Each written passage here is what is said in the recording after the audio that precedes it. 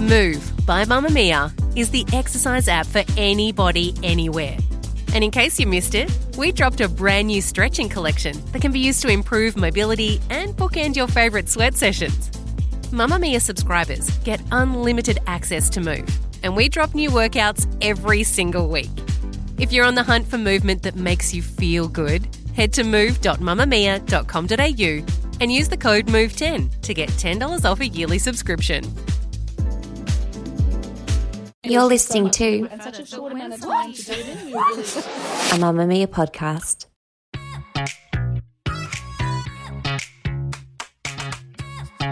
From Mamma Mia, welcome to The Spill, your daily pop culture fix. Hi, I'm Laura Brodnick.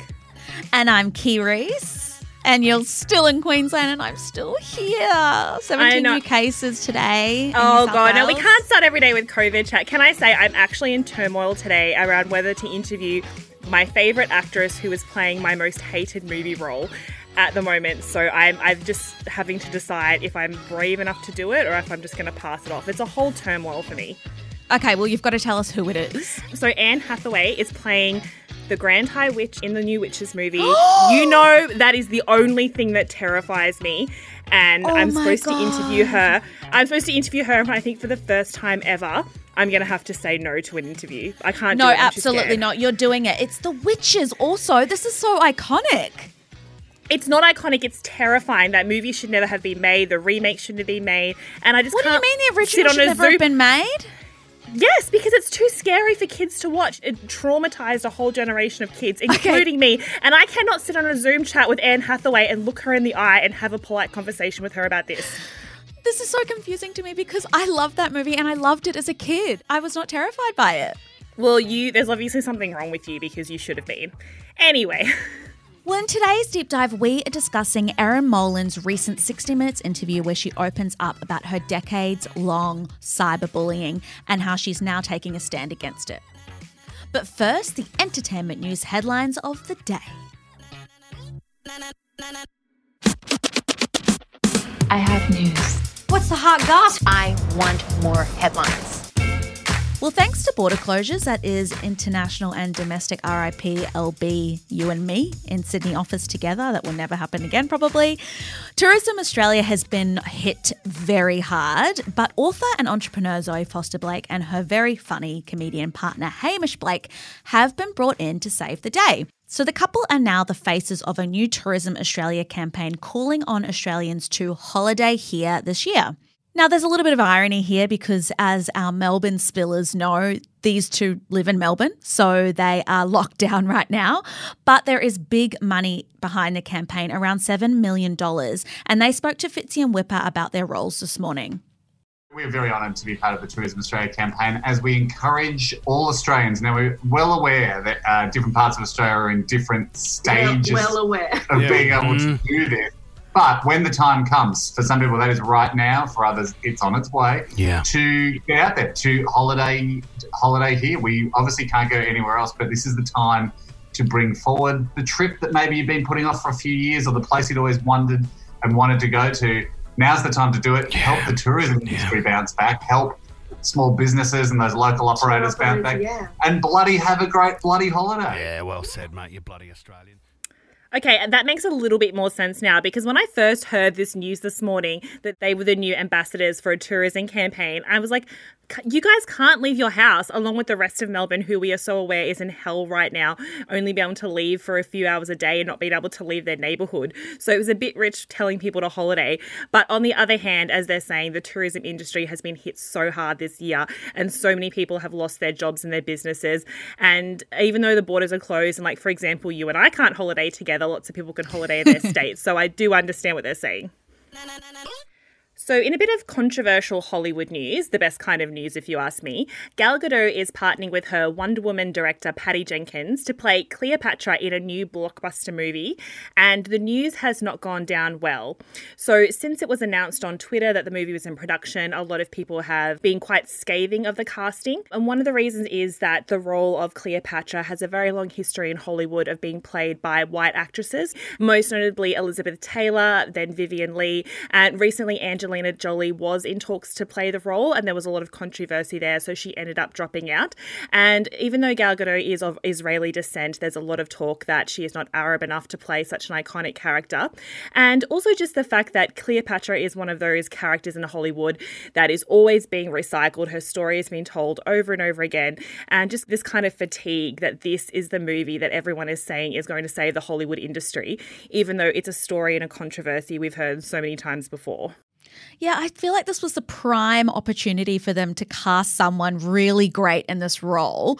Like the first time in history, basically, for someone of that culture to play this role. And they just didn't do it. And I get it because Patty's directing it and they have a close relationship from Wonder Woman. But it seems like a missed opportunity for me.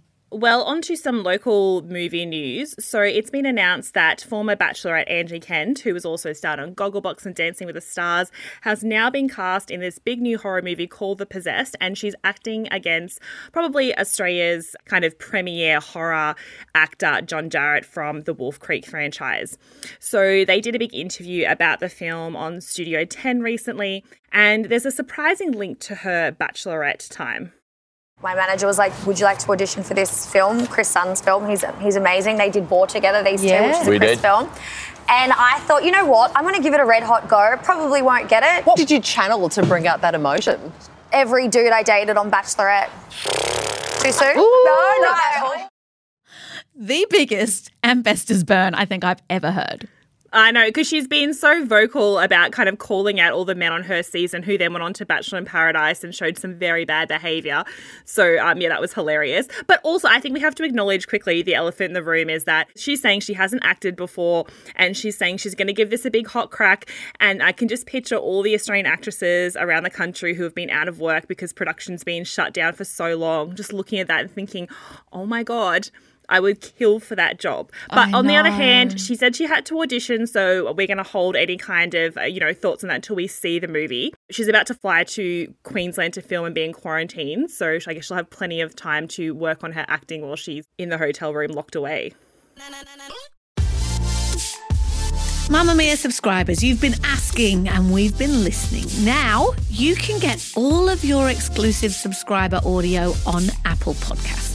That includes everything from bonus episodes of your favourite pods to exclusive segments to all of our audio series. To link your Mamamia subscription to Apple Podcasts, open the Mamamia Out Loud page in your Apple Podcasts app and follow the prompts, or head to help.mamamia.com.au.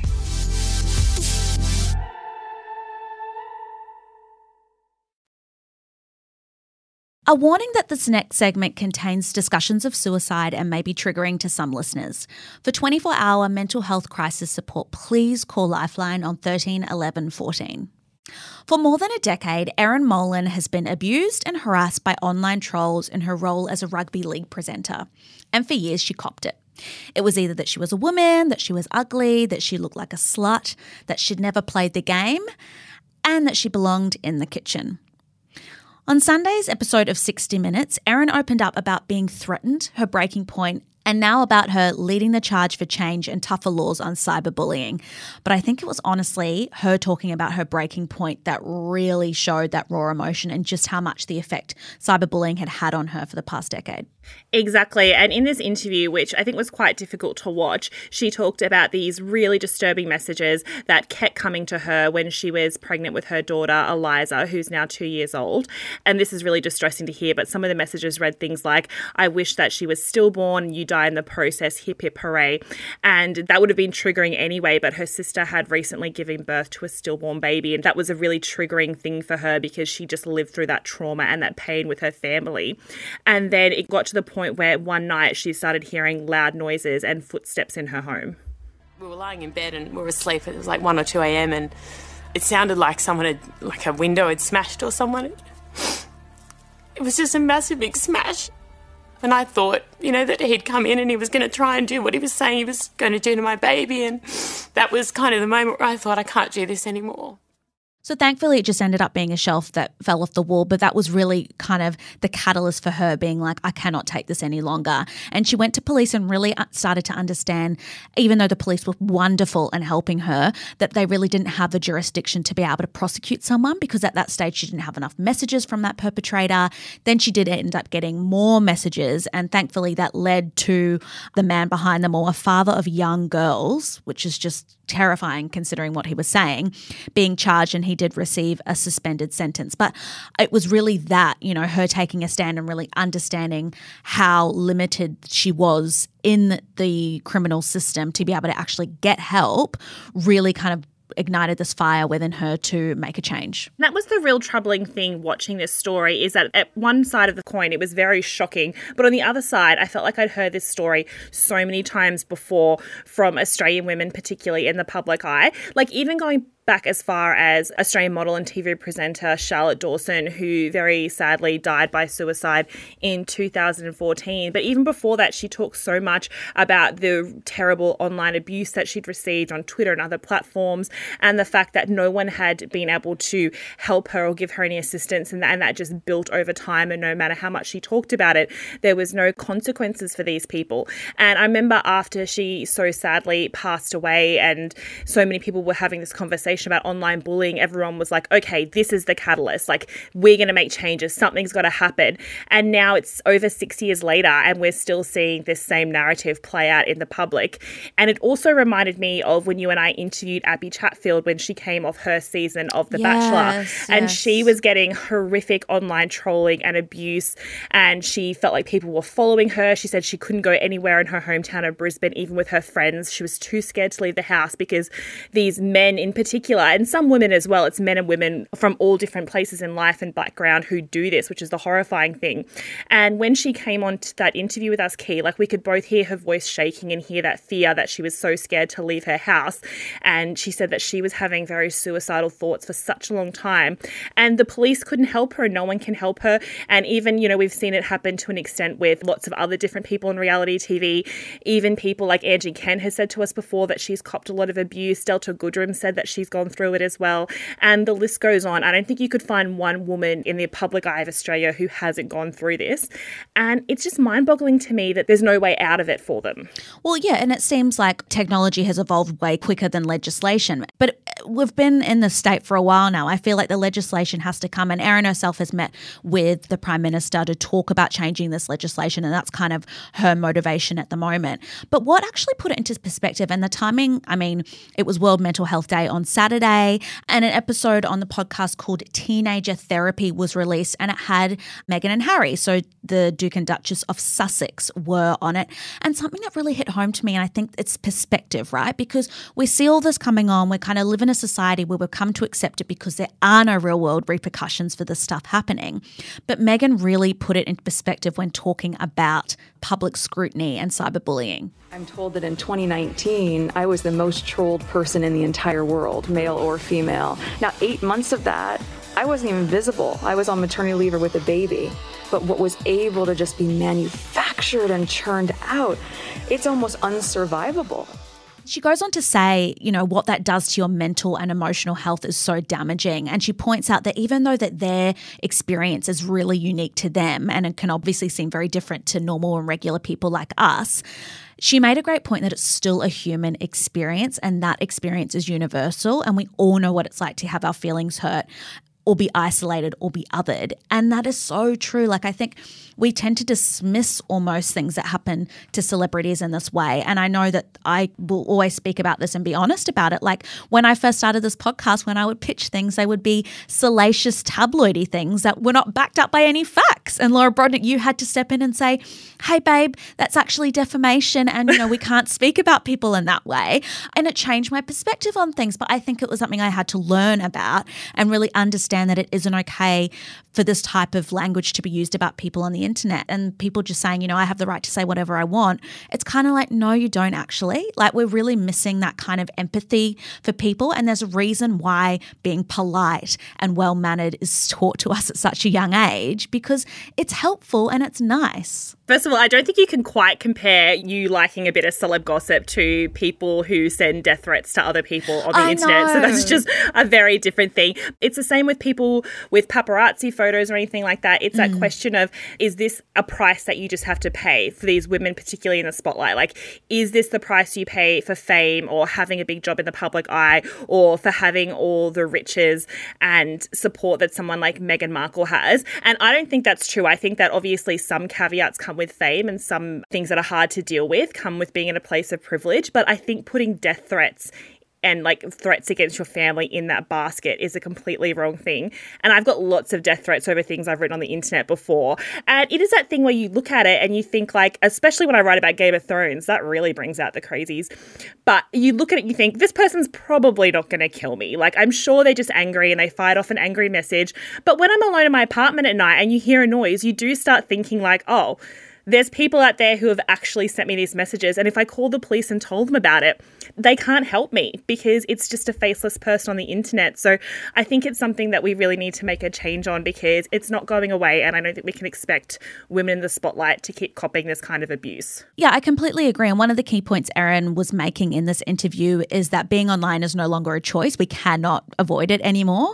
And the narrative that we're taught as a kid in regards to bullying, saying don't let it get to you. And that's the kind of thing that we've continued on now through into adulthood, now with the, invention of social media. And just not letting it get to you is no longer an option when it's things like threats and violence and just even saying horrible things about someone's appearance. Like, even that should not be allowed. And I think that prosecution is definitely the way to go. And she's saying we need a deterrent. It's not going to clog up our courts and anything like that. It's a deterrent that will make people go, okay, no, if I do something like this, I could lose my job. I could be named and shamed. And that's an important takeaway. Exactly. And it's such an important topic. And to watch the full 60 Minutes interview, which is a really valid watch, we'll link that in our show notes. Well, thank you so much for listening to The Spill today. We hope you're having a great start to your week. We are going to say it again because it's such a fun time over in the old Facebook group. We've got one. It's called The Spill. You just got to search for us on Facebook. Come on over. Shoot us your recommendations, anything that you've been watching. We're a big group of people who are hungry for things to watch. This episode of The Spill was produced by Mel Zauer. We'll see you on Mamma Mia. Bye. Bye. Mamma Mia acknowledges the traditional owners of the land we have recorded this podcast on, the Gadigal people of the Eora Nation. We pay our respects to their elders, past and present, and extend that respect to all Aboriginal and Torres Strait Islander cultures.